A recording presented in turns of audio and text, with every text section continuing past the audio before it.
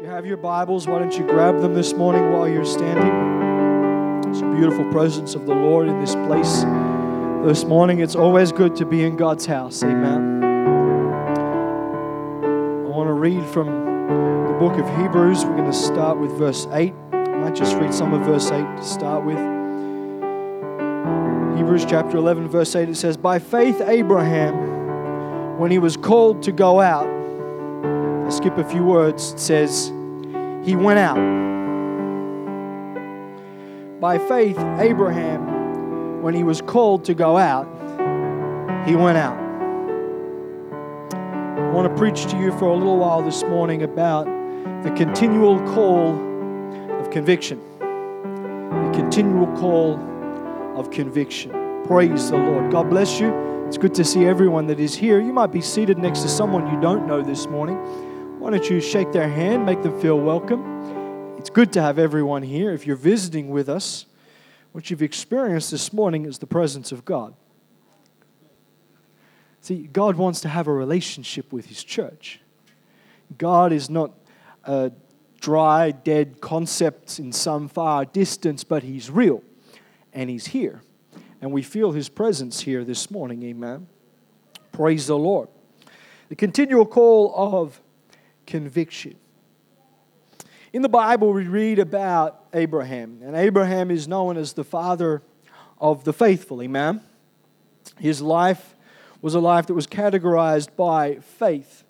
And from his call in the book of Genesis chapter 12 and verse 1, we are introduced to a man who lived by faith. Every day of his life was driven by faith, focused by faith. He understood his life through the lens of faith, amen.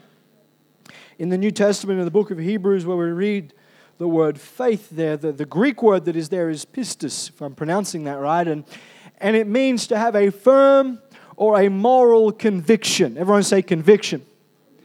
A firm or moral conviction about the truthfulness of God.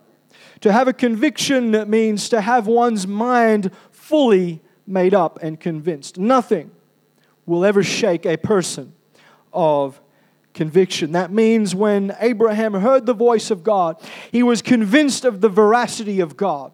He was convinced of the absolute truthfulness of God. If God spoke it, it must be true, for He is God.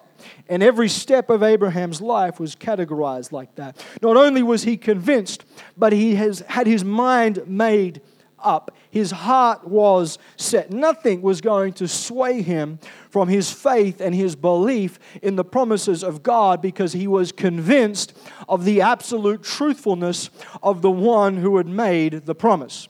Amen. And there are three parts of Abraham's life I want to talk to you about where we can see this conviction played out and how they relate to us. The first one is in the book of Genesis, of course, Genesis chapter 12. Why don't we turn there this morning?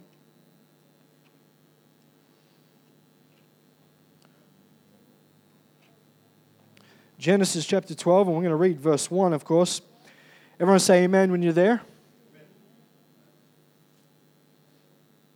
It says, "Now the Lord had said unto Abram, Get thee out of thy country, and from thy kindred, and from thy father's house, unto a land that I will show thee."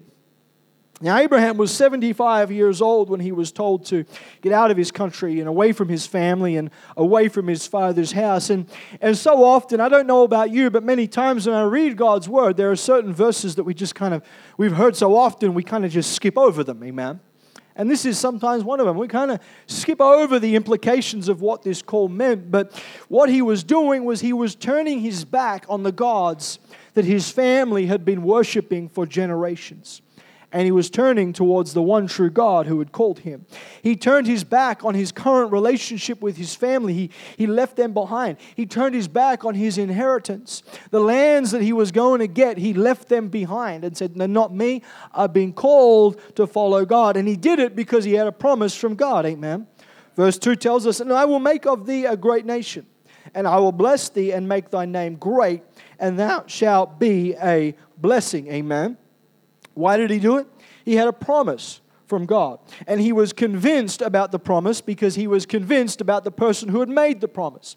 He was convinced in his mind that God was true, that God was being honest, that God was telling the truth. Amen. He was convinced.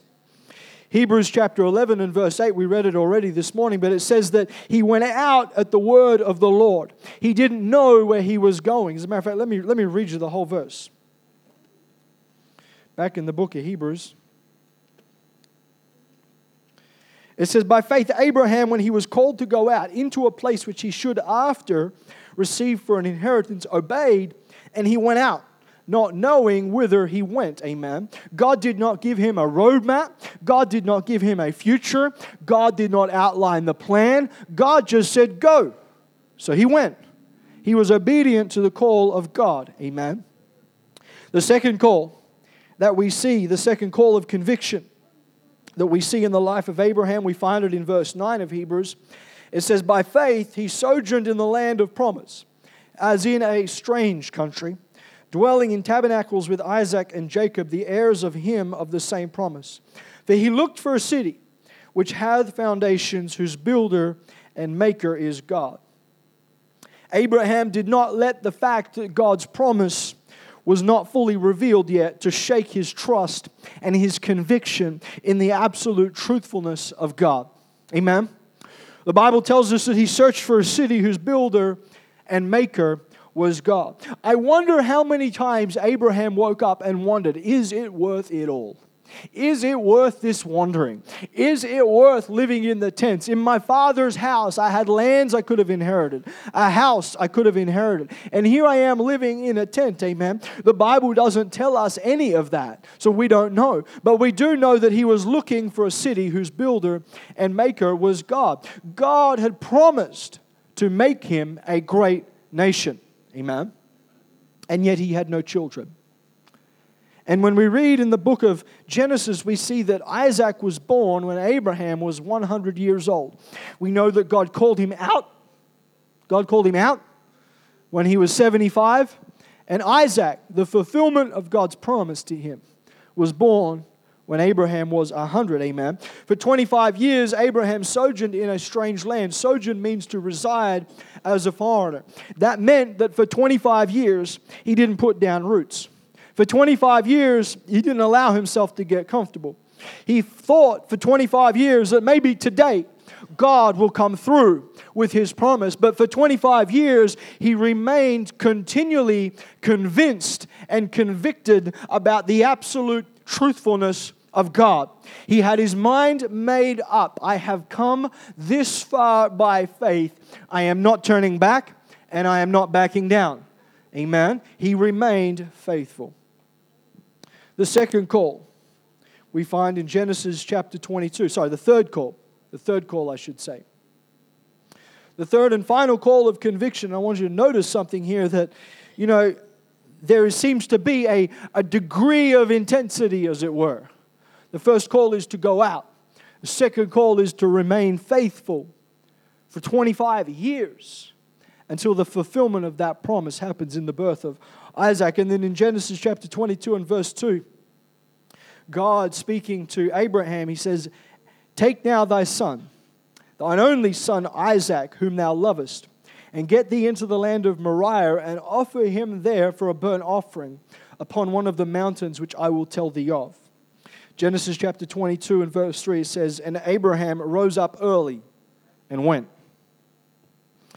I don't know what must have gone through Abraham's mind when this request came from God, because I don't think there is anything greater than Abraham could have given.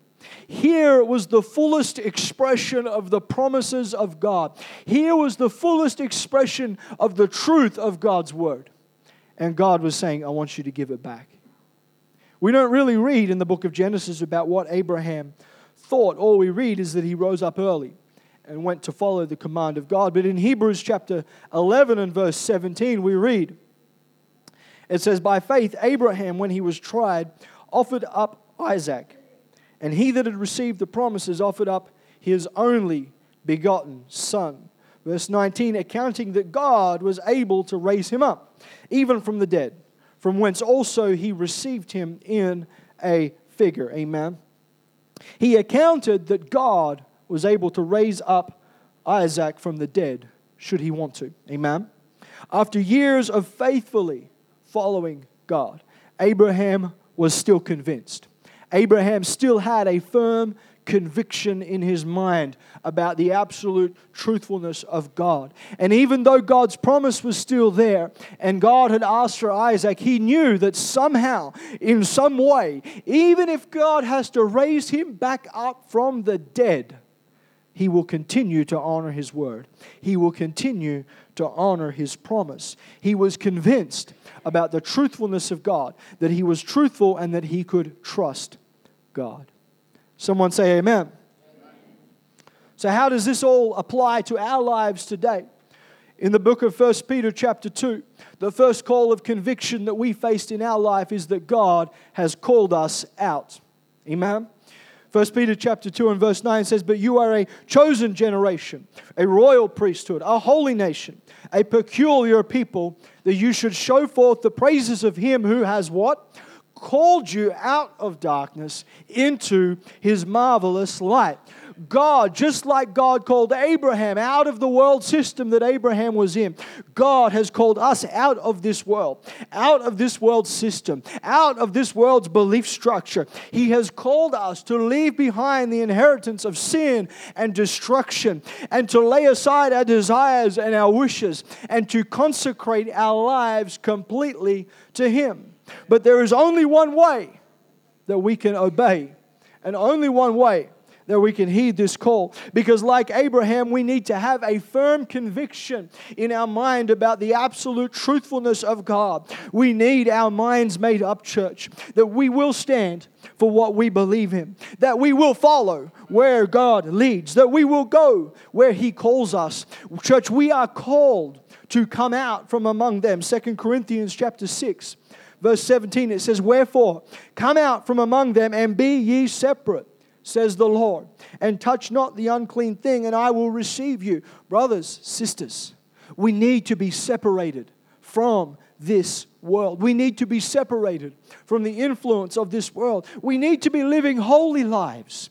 We need to be living pure lives. We need to be living lives that are dedicated to the things of God. 1 Peter Chapter 1 and verse 15 tells us, "But as He which has called you is holy, so be ye holy in all manner of lifestyle, because it is written, Be ye holy, for I am holy." The second call of conviction. The first call is that we are to go out. The second call is that God has called us to be faithful. Everyone say faithful. For 25 years, Abraham sojourned in a foreign land with no indication of when God's promise would be fulfilled. Philippians chapter 3 and verse 20, reading from the ESV, it says, "But our citizenship is in heaven, and from it we await the Savior, the Lord Jesus Christ, who will transform our lowly body to be like His glorious body, by the power that enables Him to be subject all things to Himself." Then Philippians chapter 4 and verse 1, the start of the next chapter, says, "Therefore, my brothers, whom I love and long for, my joy and my crown, stand firm thus in the Lord, my beloved." Brothers and sisters, for those of us who have answered that first call of consecration, who have stepped out from the life that we once knew, who have decided that we're going to walk a new path, who have decided that we're going to live our life for Jesus. The second call of consecration, like Abraham, is found in our faithfulness to the things of the Lord. Amen. Despite the cost, despite the ridicule that we face, despite the hurt, despite the days that we face where we feel like the promises of God are so far away, we are called to remain faithful. We are called to remain on task. We are called to remain on duty. For this world is not our home. Like Abraham, we are searching for a city which has sure foundations, whose builder and maker is God. Amen. In Hebrews chapter 11 verse 10, it says that Abraham was looking for a city that has foundations. Abraham wasn't looking for some abstract idea. He wasn't looking for some philosophy. He wasn't looking for some religion, but he had a solid fixed goal in his mind, and he knew that God was faithful. He knew that God was dependable. He knew that God was trustworthy. Brothers and sisters, if you're wondering why you're struggling with your Christian walk, why you are struggling with your faithfulness, you need to understand in your mind that God is faithful. His word is true. His promises are sure.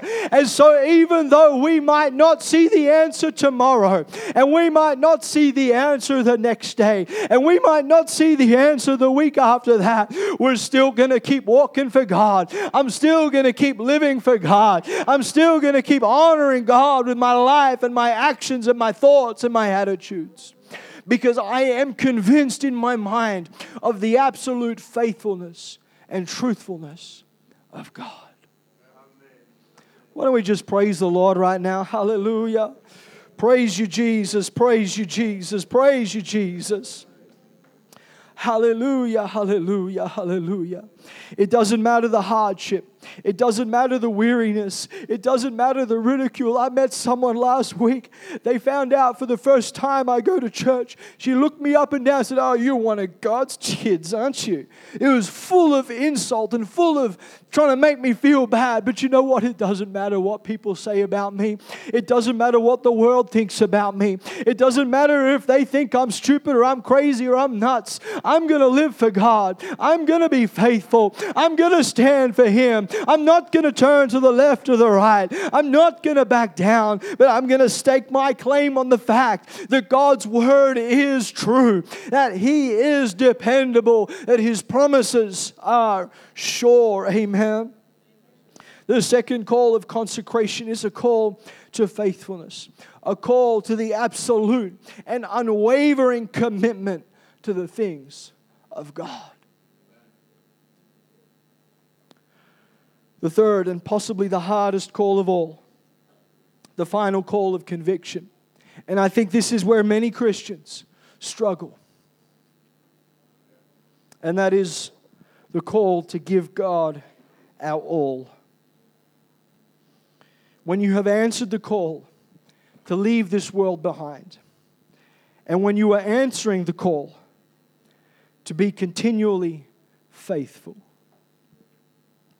be ready for the third call of conviction.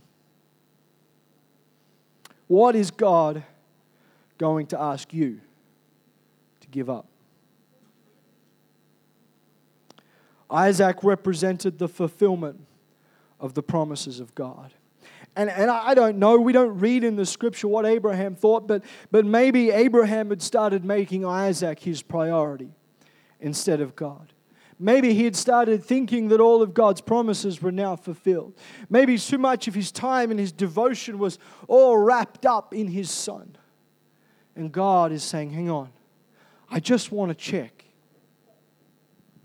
Are you willing to give that to me as well? What are you holding on to that you don't give up for God? Because the final call of conviction will see God asking you to lay aside that which is most precious to you for His cause. Because it is only when God occupies the place of preeminence in your heart that you will see the blessings of God upon your life. How often, though, do we hang on to these things, these little treasures that we want to keep, habits that we want to hang on to, that block us from trusting God completely? But not Abraham. They say that the word used in the Genesis there is lad, which means, Isaac must have been anywhere from maybe 16 to 20 years old, maybe even a little bit older. So for something like 45 to 50 years of faithfully following God, when God spoke to Abraham, listen to the words God uses. He says, I want your son, your only son. And in case Abraham didn't know, God brought it home and said, the one that you love. Yeah, that son. Your son. Your only son. The one that you love. We might expect him to argue. We might expect him to reason. We might expect him to beg and to plead for the life of his son. The one that God said was his only son. You see, you got to understand, every other culture that was around them at that time did this kind of stuff. They did child sacrifices. And it was not a law yet. God had not told Abraham that you don't do child sacrifice. That wasn't until the law of Moses. And so Abraham had no way of knowing if God actually wanted him to go through with it. But listen to the trust in the promises of God.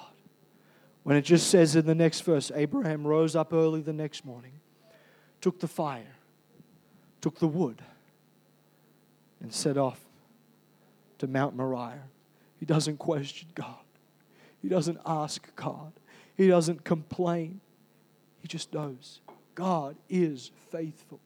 His promises are sure. So my question for you today, as we get ready to close, has God called you out of this world? Is God calling you to leave this world behind? Is God calling you this morning to begin your journey of consecration? Or maybe this morning you've been living for God for some time. Are you waiting on promises from God?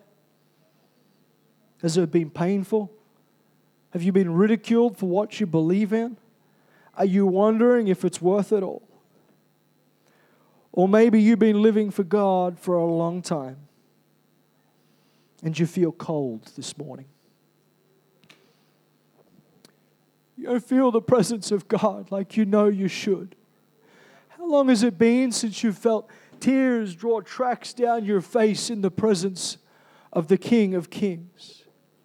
How long has it been since you've left your hands up in abandoned worship, not worrying about who is around you, not worrying about what's going on, not worrying about how loud the music is or how wrong the drummer sounds or how bad this is or how wrong that is, or worrying about how long has it been since God has been your only focus?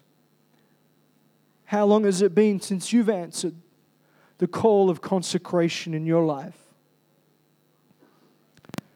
To lay aside the little things that you've refused to lay down throughout the years. Maybe it's a hurt.